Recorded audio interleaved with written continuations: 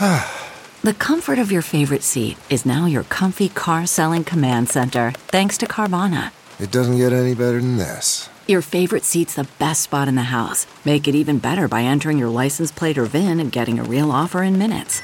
There really is no place like home. And speaking of home, Carvana will pick up your car from yours after you finalize your offer. Visit Carvana.com or download the app and sell your car from your comfy place.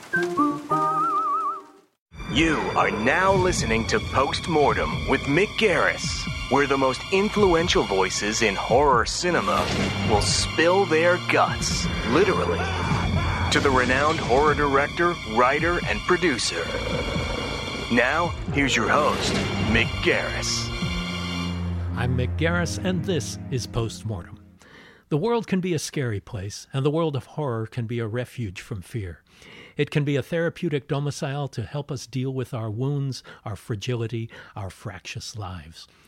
We have all known tragedy, some more than others, and we deal with them in different ways. If you are an artist, a painter, a writer, a musician, an actor, a filmmaker, tragedy can bring depth to your work, can help you draw something wonderful out of something painful and terrible. As a filmmaker in the dark genre, the personal losses of my family members led me into deeper, more emotional explorations of fear and death. Riding the bullet was the direct result of losing my younger brother a few years before. I've lost 2 brothers and a sister over the years, as well as both parents and close friends and associates. The horror genre is one that allows us to dig deep into the taboo subjects of death and terror. I would like to think that the emotional experiences I've gone through have fed and enriched the work that I do. And I'm certainly not the only one. David Cronenberg was suffering through a very painful dissolution of a marriage that led to his brilliantly bitter and horrific movie The Brood. His mother's cancer fed the agonizing deterioration of Seth Brundle from man to monster in The Fly. We've all experienced pain and loss, and we all deal with them in various ways. As creators, it can deepen us if we allow it to. Storytelling is a sharing experience, and the veracity of a true step into the pool of darkness can help us share what we fear, what hurts us, and help us to cope. Yeah, it hurts. It hurts a lot, but it makes us deeper, better, more emotionally rich artists and human beings. Osgood Perkins has DNA deep in the world of entertainment. His namesake grandfather was a great and highly regarded actor, and his father, Anthony Perkins, is surely best known as Norman Bates from Psycho. His mother, Barry Berenson, was an acclaimed photographer, actress, and model. We'll talk with Oz about fear, fairy tales, and a life in the cinema after this. It's 2020, and surfing the web is dead. All the horror news you need is now just one click away. Fangoria.com is your first destination for all the horror news of the day, featuring a constant curation of the Fango team's favorite links from across the internet. You'll also find deep dives and daily thoughts from the biggest names in horror, as well as exclusive access to the Fangoria Vault. Check out Fangoria.com for yourself and see the horror right before your eyes. Use promo code POSTMORTEM for 15% off right now. From visionary horror director Osgood Perkins and an executive producer of Insidious comes Gretel and Hansel. Forget the fairy tale you know and witness a dark and twisted adaptation of the beloved story. Sophia Lillis of It stars in Gretel and Hansel in theaters nationwide this Friday. Get tickets at GretelAndHanselTheMovie.com. So Oz, you come from a theatrical background, and how did that affect you? You started out as an actor. You did a lot of acting before you started directing. Is it in the DNA? Was it always expected of you, or was this a choice that you made? I don't think it was ever expected of me. I think that, it was the kind of thing that you see your parent doing what they do, and especially when they're as impactful as mine were, certainly. And before my parents, my grandmothers, my grandfathers, and people, everybody sort of making things and making really beautiful things. And Right, the fashion industry too was part of your family background. yeah, I mean, Elsa Schiaparelli was my mom's grandmother, my great grandmother, and she's really a luminary in the fashion world of the 30s and the 40s, and sort of surrealist and really a very forward thinking artist. I feel like there was probably some sort of unspoken self-pressure, I guess, to sort of live in that rarefied world. I can't imagine that it was certainly attractive, and it was certainly, and I think I intuited sort of what you said in your introduction about how it isn't just making shit up, like Right. it isn't just sort of dancing. It's not like dancing like a monkey so someone will applaud for you. It's actually all of the stuff that we do. Like, it really does. It comes from a deep place, and it serves to better us, and it serves to cleanse us, and it serves to help us process and understand, and to individuate. Right? If that's the task for all people on earth, is to sort of become ourselves. It does seem like the arts. It's really the way to do it. I mean, and I guess that's how I always feel when I see people who are not sort of artists for a living, but the first thing they do when they come home from their job at Walmart is they want to draw comic books, or they want to do their thing. And it's like, even if no one ever sees those things, it's such good exercise for the spirit. So I think I intuited early on that making things, and making especially beautiful things, was a kind of a medicine, a kind of a medicine for melancholy. Exactly, a medicine for living, right? And it's proven to be that for me. I feel that way. Now, your life has been brushed by tragedy. You lost your father when you were a teenager. Your mother passed away at 9/11. Do you think that might have been aimed you more towards making of dark movies? Your 3 films are pretty much horror movies, or in that genre. Do you think that affected you? Yeah, I mean, I know for a fact that it did. In really sort of one for one direct, really a direct line. The Black Coat's Daughter, which was the first thing that I ever really wrote for myself, by myself, under my own speed, like for my own reasons. Really, as much as it's about this or it's about that, or it takes place at a girls' school, or it's the devil or the thing, what was really at the heart of the telling of that for me was the fact that when my mom died on September 11th, 2001, and as sort of unimaginable as that was for every human being on Earth, quadruply unimaginable for me, in the first first hours of dealing with it, there was all of a sudden this realization: oh, this is September 11th, 2001, and my father died on September 12th, 1992. And so there was a moment of like, what the fuck does that mean? Does it carry any meaning? Is it meaningful in some positive way? Is it deeply sort of non-meaningful in a kind of an absurd way? Is it the universe saying, no, everything is held together, or is it the universe saying it couldn't be a bigger joke? And so that became the kind of a question for me, almost like, what's the value of this kind of these two central people for me leaving the planet 9 years minus 1 day apart, you know what I mean? And sort of making the 11th and 12th just like bang, bang for me. So out of that grew the movie, really, which told in 2 time periods, sort of situates the characters in locations, but more than any of the physical locations, it was the location of time. The original title of the movie was February, and February is sort of you could point to my life and say September. It's like a location in time where stuff, for me at least, seems to really happen. And so the idea that sort of the story of that movie would be told in 2 time periods that need to sooner or later come together and in a sense be the same was powered the kind of off-kilter narrative of the way that I shaped that. And it became about the mysticism, sort of the mystery, and the kind of enchantment almost of timing like that, and wondering, and it's sort of like an exploration of what that could possibly mean. Which is a theme that runs throughout your work. And stylistically, too, you've made some really distinctive choices. One of the rarest things a director can have is an identifiable voice. It's what we all aim for, to be able to tell a story in a unique way. And you have discovered the elegance of the static frame. And it's one of the original uses of cinematography in the earliest of films, and yet you've made it eloquent in a way that the action takes place in the frame. The frame does not necessarily accommodate what's going on within it. So tell me about the choice, the reasoning behind that. With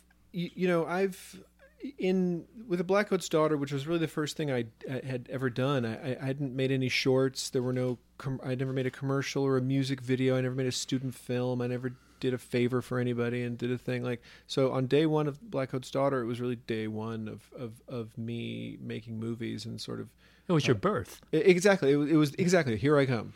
And so, when it came to sort of static framing and the need to not move the camera and to sort of I've sent the Steadicam guy away on all three movies. They've tried on all three movies. Hey, here's the Steadicam guy. And I said, it's not. It doesn't. I don't like that. I don't want to follow people around. It's not.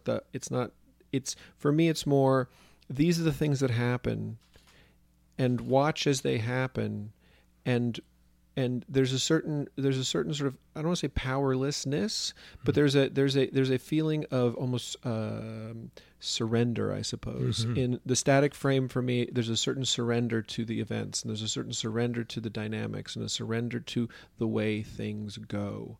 And I think that in that movie specifically, there was the kind of the idea of watch this, watch this person's experience. Well, it's almost a theatrical experience. Yeah, and the great news about movies is that we all know is that if you're in vague command of all of your departments, mm-hmm. the most static shot is so alive. If your design is right, if your look is right, if your light is right, if your sound is right, if your performer is right, if the eyes on your actor are correct, then the static frame becomes so alive. Who were your inspirations when you look back? I mean, your youth was filled with movie sets and being around, I assume you were on your father's sets often, your mother as well. Who were those people that inspired you, that you either saw them work or you just saw their work? Mike Nichols. Really? Yeah. Mike was a really close friend of my dad's from Catch-22, onward, and was very present. One of my favorite films. Yeah, so brilliant, and really everything Mike touched. And Mike was such a special human being, really, in every way. Starting out as a comedian. And just so quick and funny and brilliant and so heartfelt and earnest and sort of humble and generous, a really special person. When my dad died, he was around a lot. He was around a lot when my dad was sick.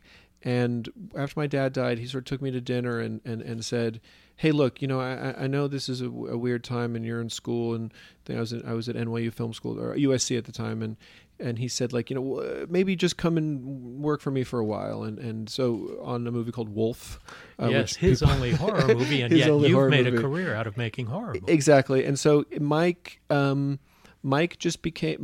stood in for kind of the benevolent master, sort of the Gandalf, the guy who really does understand and knows, as far as I could tell, everything about the art of storytelling and movie storytelling. And I think I was really struck by The Graduate, which is a strangely static movie also, I think, in a lot of ways. Yeah. But so Mike was always sort of at the ready to talk to me. And when I sat down to try my hand at expressing myself through The Blackcoat's Daughter and really kind of coming to grips with myself as a potential artist, I guess, it was Mike who I called and said, what the fuck do I do? Where do I start? Like, what's important? Where's the in here? Like, what am I missing? And Mike was the guy who would get on the phone with you for an hour and tell you. So he would read your script and you'd bounce ideas back and It forth? wasn't even as sort of one for one as that. It was more Mike had adages. He had, these are the things that you do, and these are the things you don't do, and a book like, of rules. A book of rules. As soon as you can, let the audience know that you've got them. Like, as soon as you can in the movie, put the audience at ease and say, we're taking care of this for you. We know what's good. We know what we mean. We know what's important. Trust us, and you'll be okay. Was one of them, and I found that to be so kind of empowering and generous, so generous. So how great to have such a mentor. Yeah, I mean, Mike Nichols. Yeah, pretty great. Yeah. Aside from your own family collective there, what do you think? If someone were to ask you, someone who is not in the film business, what is the job of a director? How would you describe what you do? Well, translating.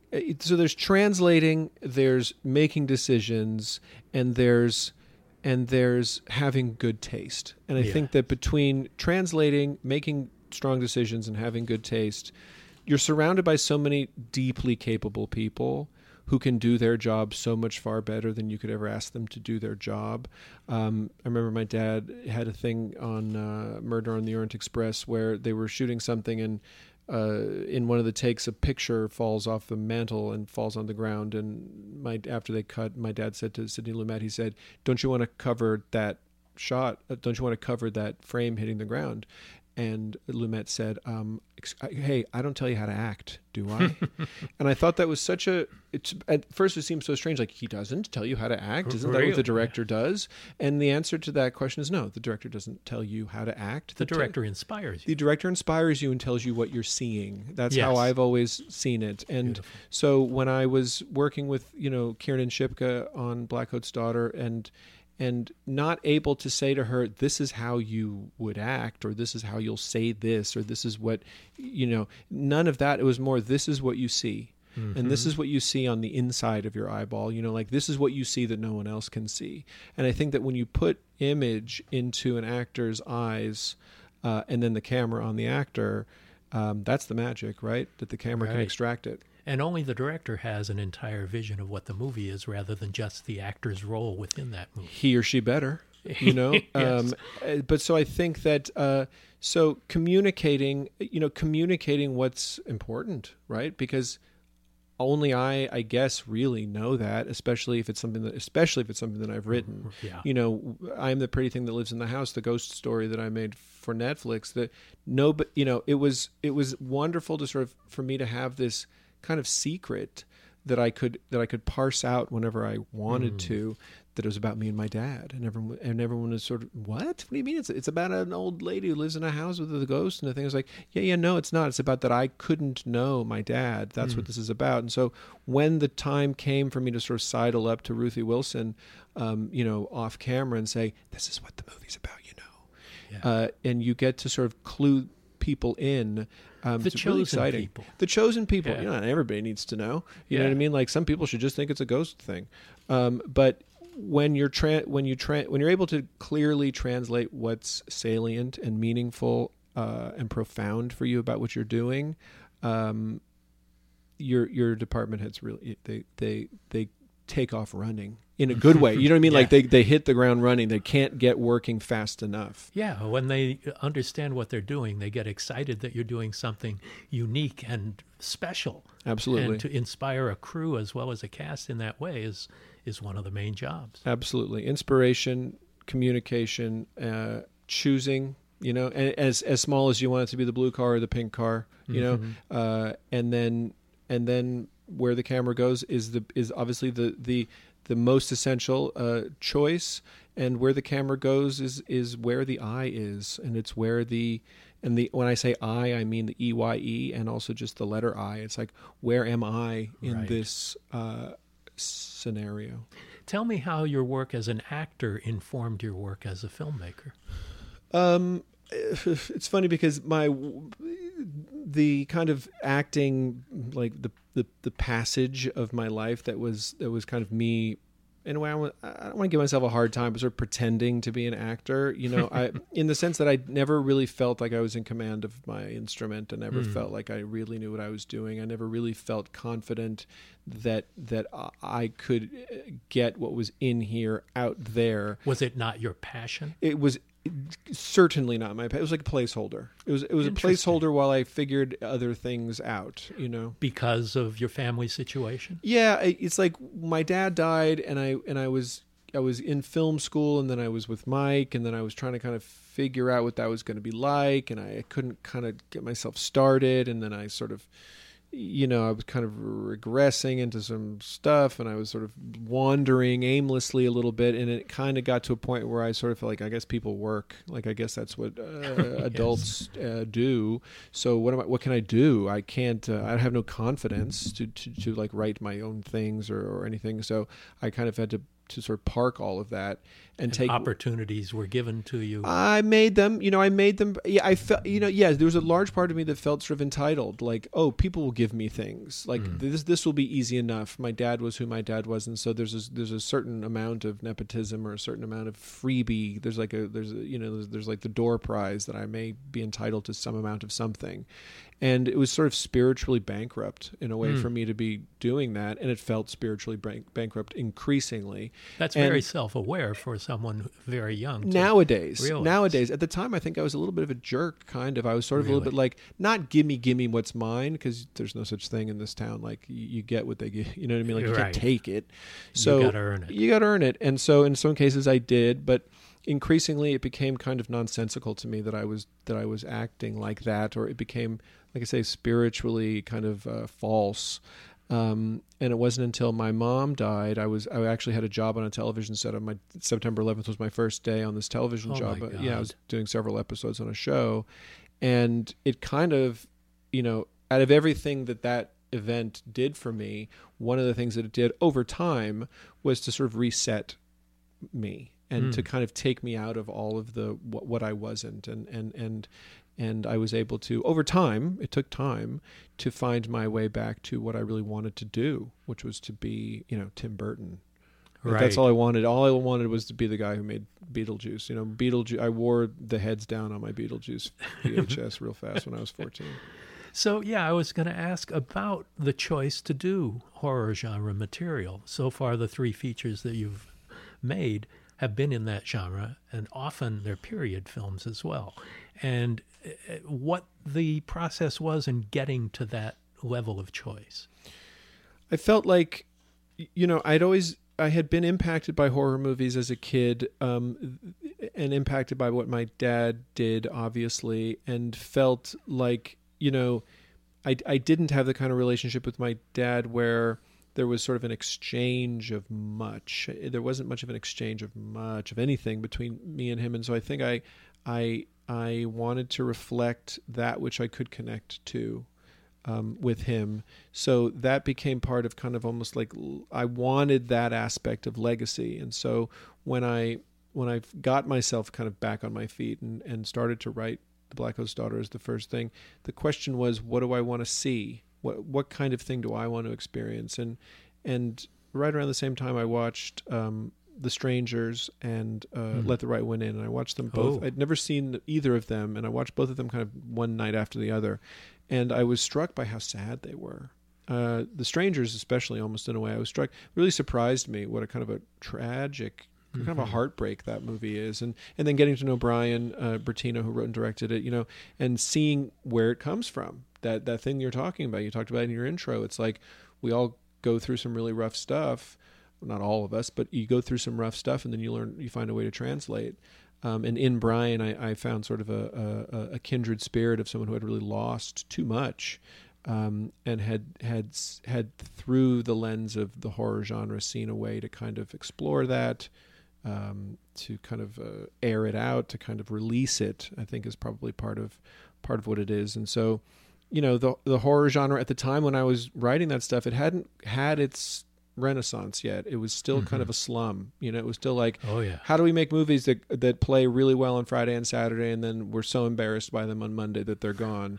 Like, that's what horror movies were. Yeah. That was like, Well, they were gutter movies. They were gutter movies, and it wasn't until I did mine, and then right around the same time it was It Follows and The Witch and The Babadook and all these movies where people were like, oh, right, there's like a real humanism to these things. And There's always been good ones. Always have but they been. have not been on the forefront. They have not been on the forefront, and obviously now is sort of like the salad days of all time salad days for It the horror certainly genre. is. So that's great. Well, the issue of fairy tales and their relationship, the Grimm fairy tales were not happy little Disney movies. And what you have done with Gretel and Hansel, it takes it even further than the Brothers Grimm did. So tell me about your fascination with fairy tales and how it fed into this cinematic expression. I think that what appealed to me most about the project when it came to me, and so retroactively appeals to me about fairy tales in general, is the elegant simplicity, right? The idea is that it's not crowded with incident. There's not a lot of twists and turns. The narratives are very straightforward and very kind of, you leave, this happens, you go home. It's almost like baseball, right? It's like you get a hit, you go out into the terrible world of first base, second base, third base, and then you make it back to home. And fairy tales, ones like Hansel and Gretel or Little Red Riding Hood, are so kind of elemental and almost unconscious in their simplicity. It's almost like you're in a subconscious kind of a very archetypal, basic look at things, uncomplicated and unfettered and a sort of uncrowded. And I really go for that. I really go for, you've seen my movies, I really go for like sparse and mannered and deliberate and poised. And I felt like those stories have always just been that, not worried overly about too many things happening and not worried about the context of the bigger world. It's a direct arc. It's a direct arc, and it's a private one. It's no one thinks about, it doesn't matter in Little Red Riding Hood who the queen is or what country we're in or what day of the week. None of this, it's all irrelevant. It's too elemental. Well, there's not a big cast in any of your movies either. Nope. They're very intimate. Yeah, and I prefer that. I think for the same reason I don't like watch a lot of episodic stuff, only because it's just like, I don't. Maybe it's just my brain. Maybe can't stay on that train. There's too many things happening to me. People, and in this, so one of the nice sort of sparse elemental qualities of fairy tales and of Gretel and Hansel, or Hansel and Gretel, is that there's just three people, and the movies, for as far as I can tell, pretty much three people. Yeah. Yeah. Now, the casting process, as a former actor and as the son of actors, tell me how you approach it and what your casting sessions are like. I go in making sure that I know absolutely as little as possible about what I want or what I'm looking for. I think that's, I wouldn't understand going into a casting session looking for something, for somebody to do what you've got in your head. You've got in your head, or she has to be this type or something like that. I think that's kind of insane. I think that I do believe in the sort of, that person is out there, and if you're lucky, they come in the room, you know what I mean? Like, and I've been lucky in that sense that I've found those people who fit without knowing anything about what I was looking for, especially with the witch in this case. Yes. People kept asking me, "What's the witch going to be like? What's the witch going to be like?" And I was like, "I don't. She'll be like she is when she shows herself to me, and then it'll be right, and with any luck, she'll be available." So, did you read Alice Krige for the? We read Alice Krige. We read a lot of people, and we had a lot of people make tapes. Which, for actors of a certain generation, making tapes is kind of, what? What do you mean make a tape? Why do I do that? Alice's tape was, in and of itself, a really kind of special thing. So she sent a self-tape. She sent a self-tape London? from London that was so bananas and so kind of so vibey and so rich and so kind of textured, and the sound on it was weird, and her costume was amazing. It was so dark. There was just, she was so in it. It was immediately obvious that she was the right person. It's just that thing. You don't know what you're. In some cases, the beginner's mind of show me what I want works. I've found that to be the case in casting. Well, you give them the rope. You give them the rope, and they use their equipment. They use their equipment, and they fill the thing, and they understand. You never know who's going to understand you, right? You never know who's going to who you're going to make sense to. Well, if anyone would, I read a lot of actresses for Mary Brady in Sleepwalkers. Yeah, but I had seen Alice in Ghost Story, and she blew my mind. And when she came in and did her reading for Sleepwalkers, it was like explosive. Sure. It was this. We're done. Yeah, let's just start shooting. Okay, absolutely. And she's an amazing actress who, in this case, she played a part cat creature. And so utilizing that physicality of rubbing up against and the sensuality of her character, tell me some of the things that she brought to the character of the witch in Gretel and Hansel. She all of the things that you would want.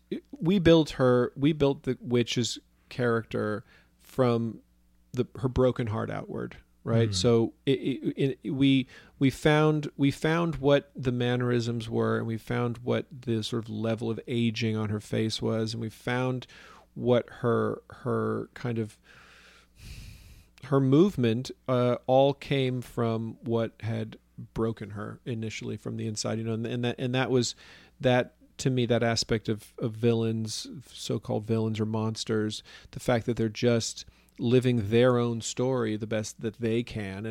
Their stories happen to be shit stories. They're really they're broken people. Talk about tragically broken people.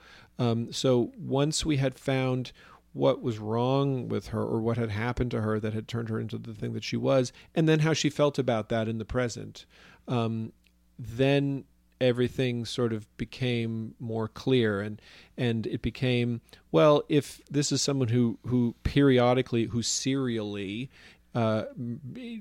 abducts, murders children, and then eats them, that's a cycle, right? So like any sort of serial killer may have a cycle, right? Or an animal a wolf may have a cycle where they're really hungry, then they feed, and then they're fine for a while, and they're really hungry, and then they feed, And so we found the cycle for her, and then we pinpointed where she was on the cycle and how that felt.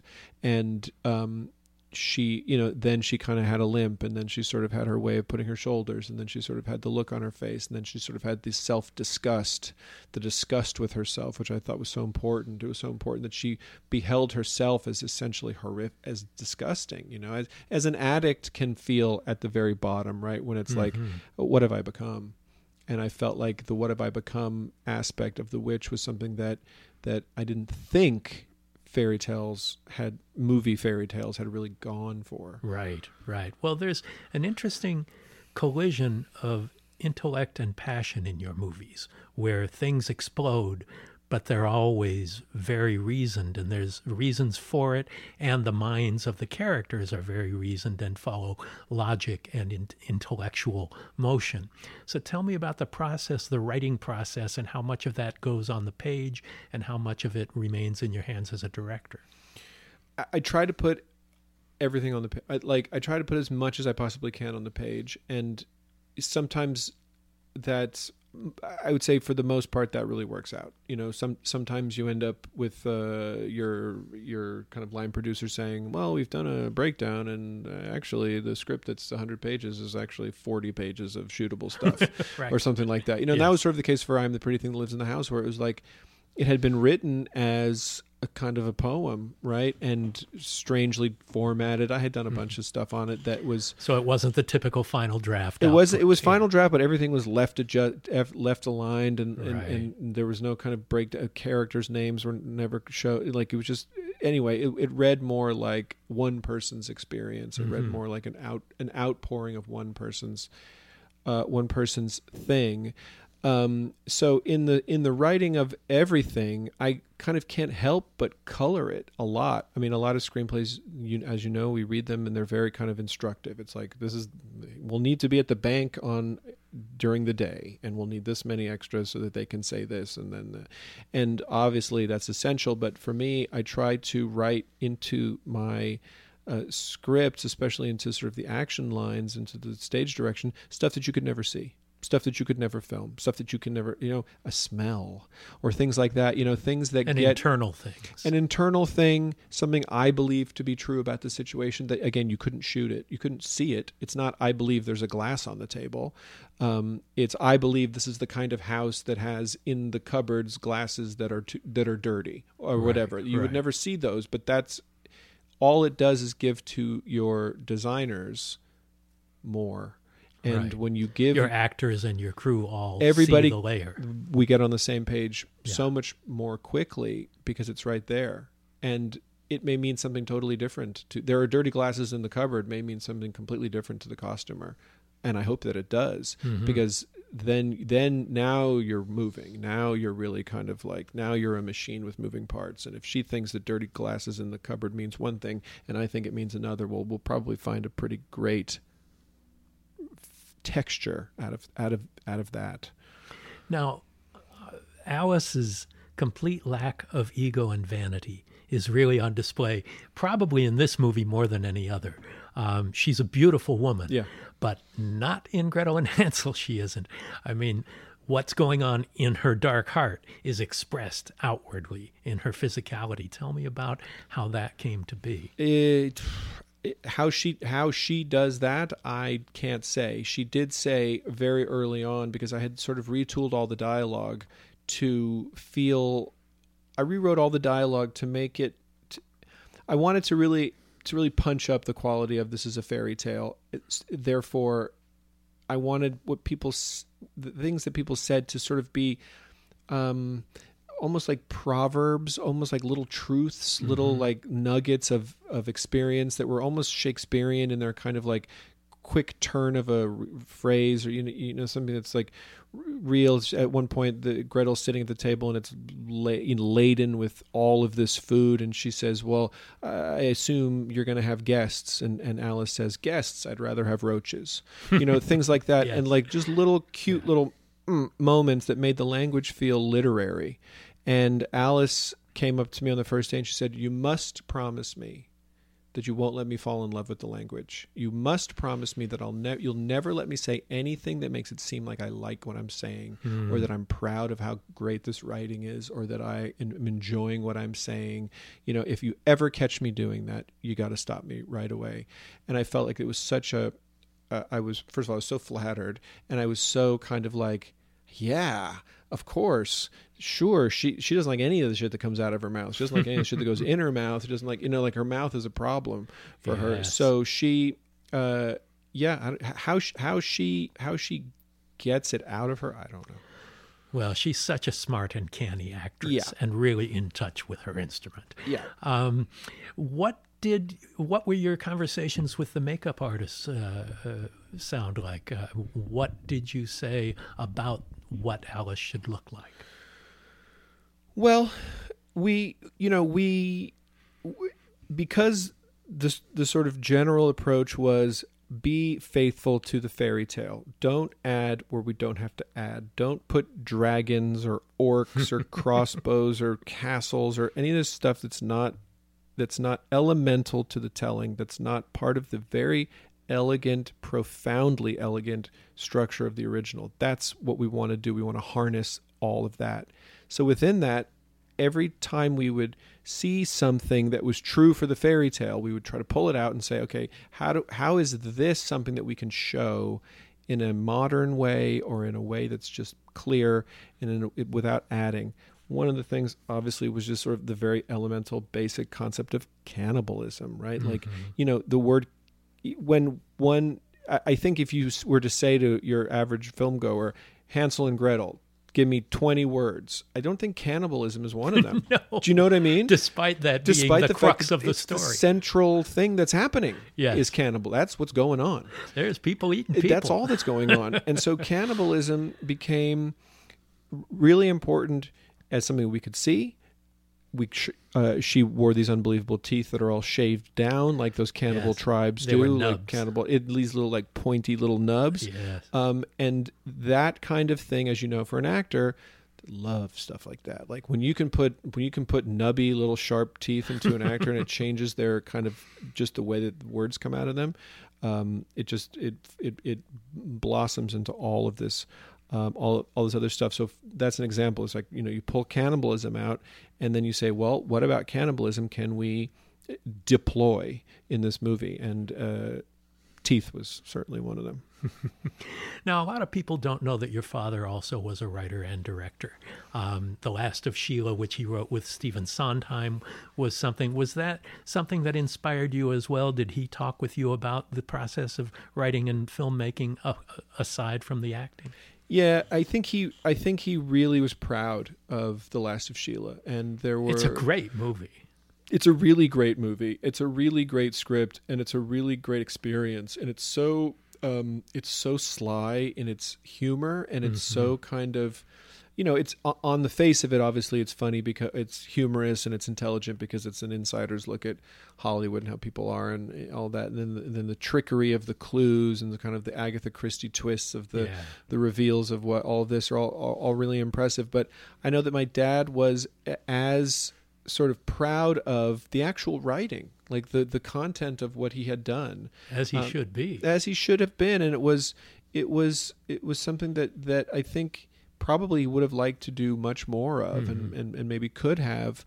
I love that movie, and I love I love how tongue-in-cheek it is, how intelligent it is, and I think that kind of humor I've tried to have in places, and I've tried to put it into Gretel and Hansel too, just like a little bit of just a little slightly more sophisticated humor that's just sort of lurking, But The Last of Sheila, it meant a lot to me, I think, to see my dad be capable outside of acting. Well, you and I met 30 years ago. Yep. You were 16 years old when I worked with your dad on Psycho 4.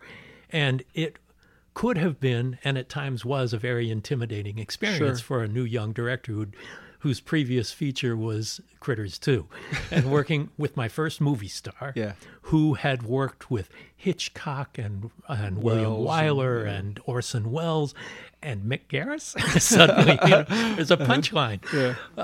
And he obviously knew more about Norman Bates than anybody did. But we had a script that was written by Joe Stefano, who'd written the original one. So this was the first time that had happened in the sequel world.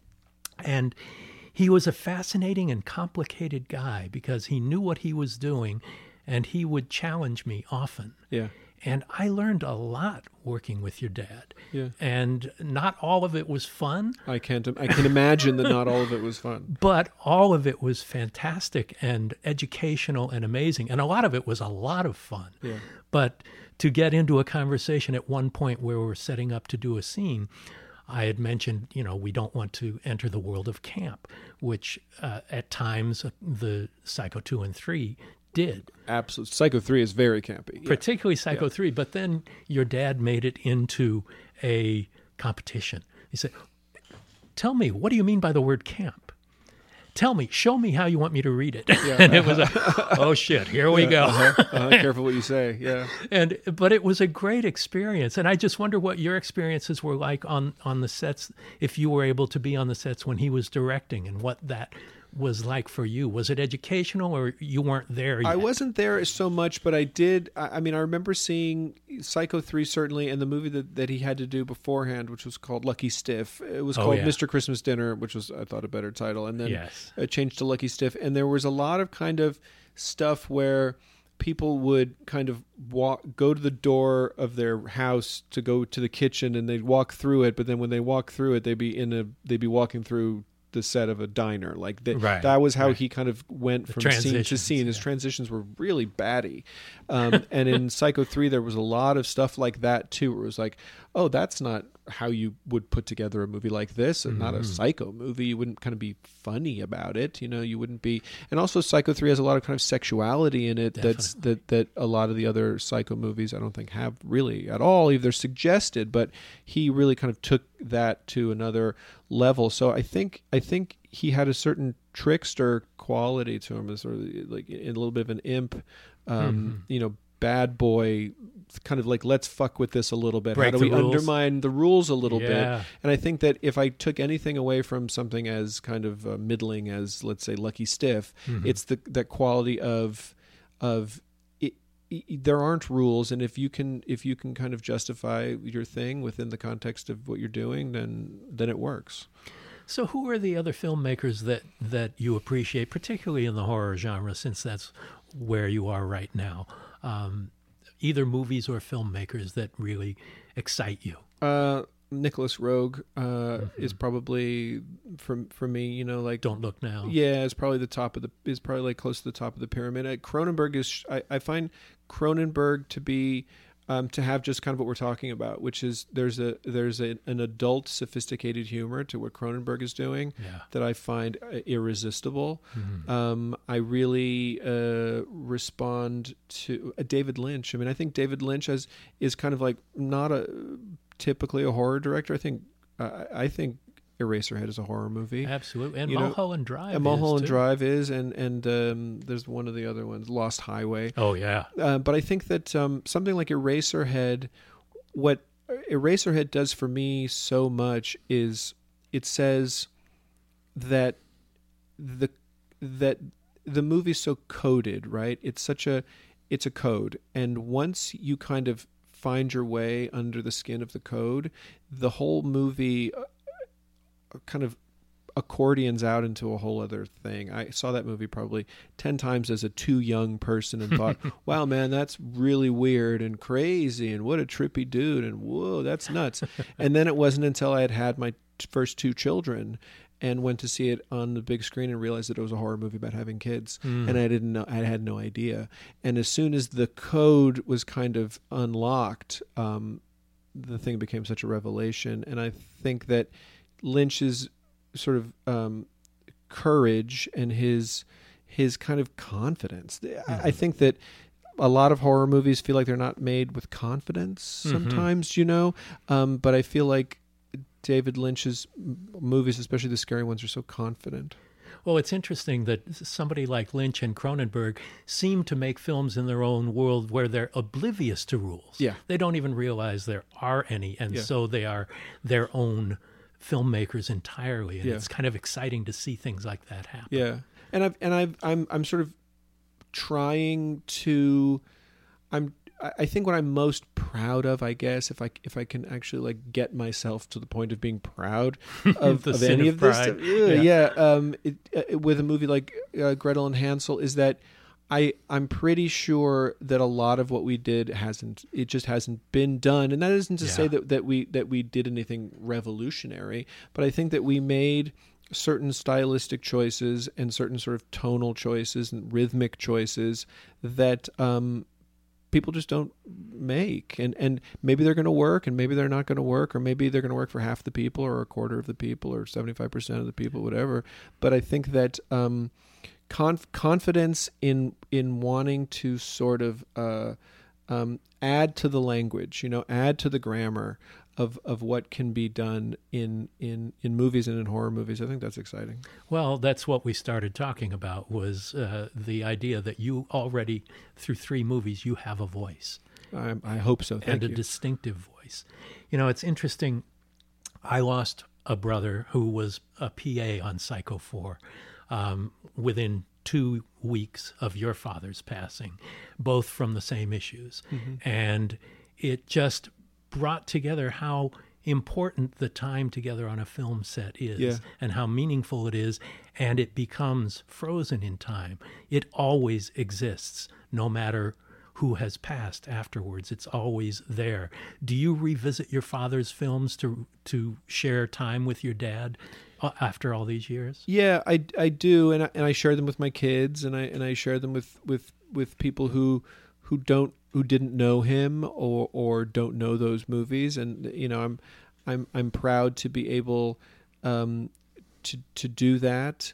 What was the question again? Like, what was just revisiting someone who has passed. and then making a movie like I'm the Pretty Thing That Lives in the House, which is really kind of about that. It's really kind of about revisiting the past or revisiting someone who you missed. Yeah. Not someone who you miss, but someone who you missed. Right. And I feel like for me, kind of part of the story of me and my dad was that I he died when I was 18, and he was such a sort of a secretive person, and obviously wearing a mask on top of a mask on top of a mask on top of a mask, the unknowability became the kernel of truth in I'm the Pretty Thing That Lives in the House, and it became about how important it is to want to know somebody who came before you, right. even if it was impossible and continues to be impossible. And so, more than kind of revisiting my dad's movies, there was the feeling of, in making that picture, the feeling of revisiting the experience of being just that much removed from being able to know him. Right. So Does it he make was sense? a very private sort of guy. Very yeah. private sort of guy, and conflicted, obviously, and Yeah. living his kind of own, like I say, wearing his own mask and sort of, So you have these recollections of him on film, but they're not necessarily your dad. They're the roles he played. they're the roles he played, and played so well. So well. And disappeared into them so well. That it's nice to see him, but I think that more than anything, the experience of making I'm the Pretty Thing in the House That Lives in the House was cathartic is such a kind of a crap word. But it's a real word. Yeah, it's a real has word, but meaning. it was more kind of encouraging. How Okay. about that? Like, it encouraged me a little bit to say, I didn't know that guy. And it's okay. And I'm Yeah. figuring it out, and maybe I'll know more, and you never know how things go and what will reveal itself. And sometimes, as Bob Dylan says, nothing is revealed. Like, it's, you kind of go with the flow, but you put yourself out there. And when I decided to, when it became important to me to put a dedication at the beginning of my movie to my dad, I've never seen that, and that was of me very boldly saying, this is what I'm trying. I'm trying to be with that experience, and the title itself, I'm the Pretty Thing That Lives in the House. That's Yeah. me. Yeah. I'm the I. Well, boldness is a rare commodity in film these days. It's and- not allowed. Yes, but to make movies independently, that's kind of the only place you find it these days. Yeah, and which is part of the absolute mystification of what's happening with Gretel and Hansel, which is, is not unlike my other movies, is not, I don't think, a mainstream picture. Oh, it's definitely an art house. It's horror an art film. house horror Yeah. film that's going to be on 2,800 screens, and is like has Amazing. Snapchat filters and like the whole thing. Like they're really treating it like it's that. So I'm up for it. Yeah. But it is a different kind of vulnerability now. Yeah. What happens when they say Gretel and Hansel 2? I say, great, sure. Because you know something? Do you want to make it? I'd be happy to, because I keep saying this to everybody, and maybe it's like lost on people or something like that. I'm so new at this. Yeah. Like, I'm so new at this. I made 2 movies right away, back to back. February, Black Coat's Daughter, and then I'm the Pretty Thing That Lives in the House were truly, photography was a year apart. Yeah. February and then February. We made those 2 1 year apart, those movies, and so It's a it was good really start. just like it was like bang bang, and then it was a minute before this, but still, like, I've only been making movies for 4 years or something like that, and I've got these 3 kind of things. So And those years fly by. they fly by, and every opportunity is such a gift. You know what I mean? And I say that to Orion and to MGM all the time. Yeah. I say to them, I pretty much whenever I see them, I say thank you for the opportunity. When you work independently in smaller budget films, as your films have been, you do have more autocracy. You do. And do you look forward to the day of doing a studio feature? Yeah, I mean, the funny thing is that Gretel and Hansel is a studio feature. Yeah, it's an Orion movie. It's an Orion movie, but it happens to be still whatever it was, $6 or $7 million movie. So like, it's not by any means like that. It's still a small movie. I think that what I learned most and was happiest to learn is that a big part of my job is to make sure that I'm not the only one who understands what's happening, or I'm not the only one who thinks that's good, or I'm not the only one who's happy with the approach. And I like, again, my hat's off and my head down to Orion and MGM for letting me do the movie the way that I wanted to do it, and then to get so staunchly behind it, I think is a really rare thing. Within that, I acknowledge and have acknowledged to everybody that I would have liked to have given them 10% more of what they wanted, 20% more of what they wanted. Because at the end of the day, what did they want, would you say? Close-ups. Really? Do you know what I mean? Yes, like coverage. Coverage. As cravenly weird as that sounds, like close-ups. Yeah. The design of the movie that the DP and I came up with is like we did the close-ups. We weren't interested. Mm-hmm. We were interested in a storybook look for this. Every scene in the movie is like turning the page of a book. And as it was meant to be, which is really gratifying for us, and I think ultimately gratifying for the movie. And I think visually we really nailed it. But when you start to say things to a studio like, "I don't plan on shooting close-ups," it's a tough one for them to swallow. Yeah, because in the editing room they don't have any power because they don't have those pieces that they can tell you to cut to. And at times, to be honest with you, and as sure as I was that was how I wanted it to be, fuck them. They can't ever have a close-up because there's not going to be a close-up that's going to exist. There are times still when I watch the picture now where I'm like, I should have been able to cut to a close-up. Yeah, I wish I had that tight. And the thing about that is like I would like to be able to cut to a close-up and it would not have negated my approach at all. Of course it wouldn't not. have hurt anything that we were doing, but it would have helped just that much. It is cinema.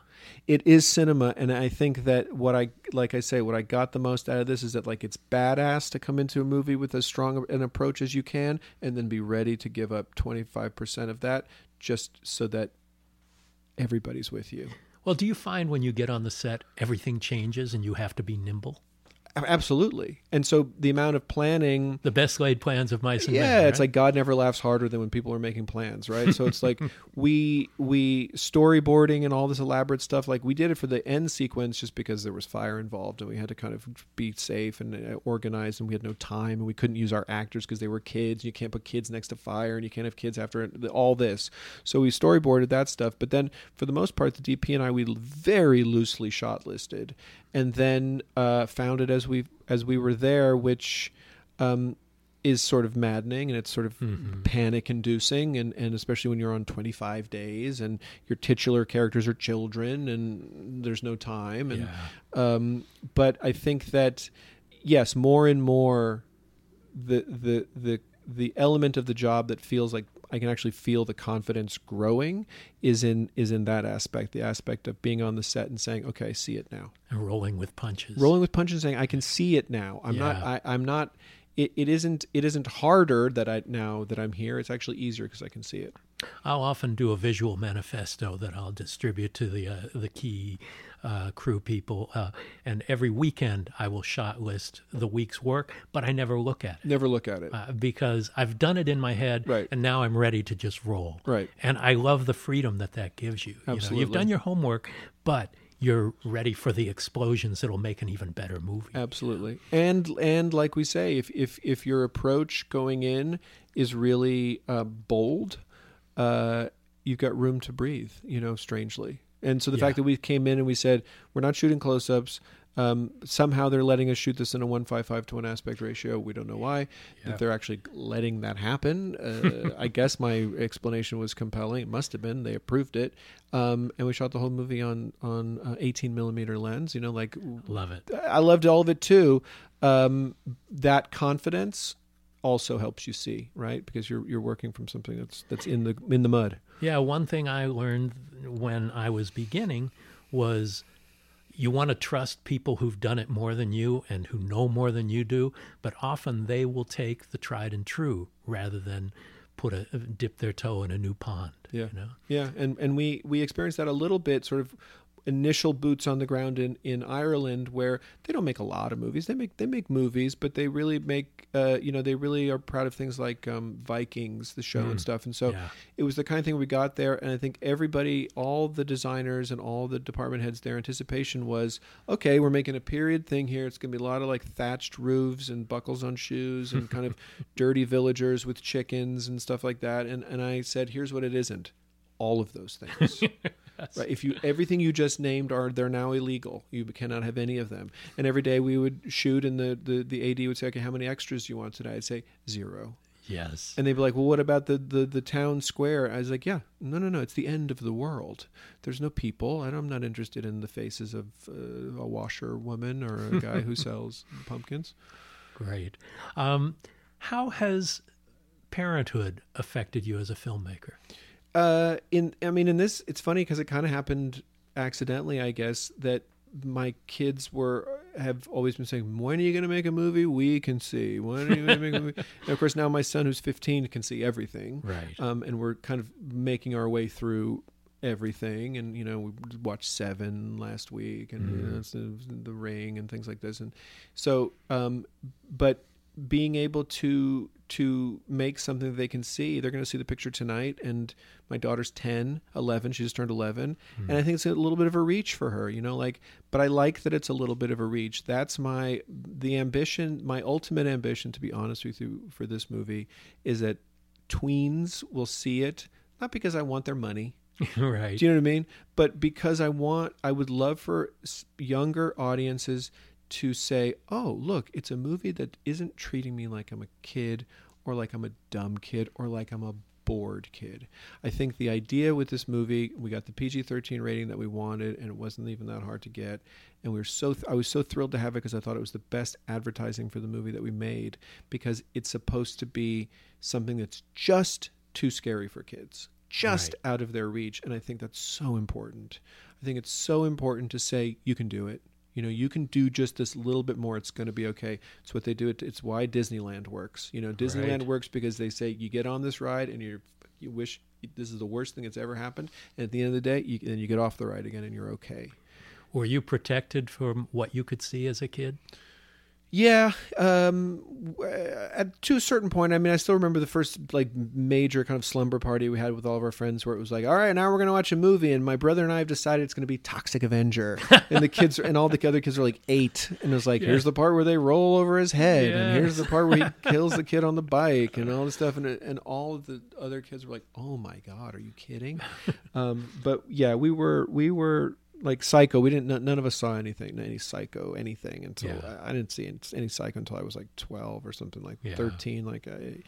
I saw it at the drive-in when it came out. Beautiful. It was. You're not old enough for that. Oh yes, I am. Wow.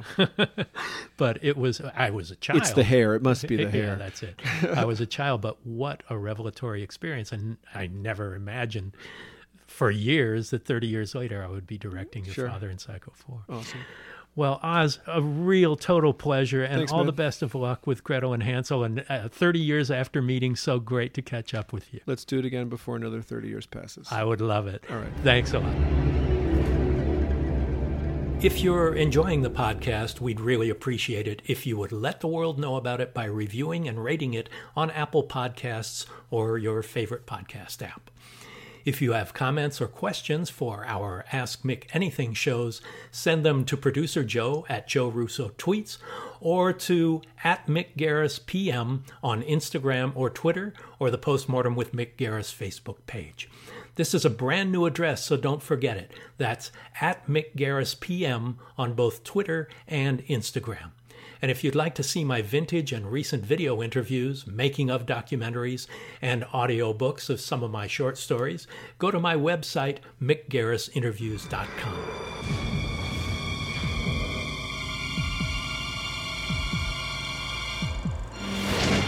Thanks for listening to Postmortem with Mick Garris. Download new episodes every other Wednesday and subscribe on iTunes.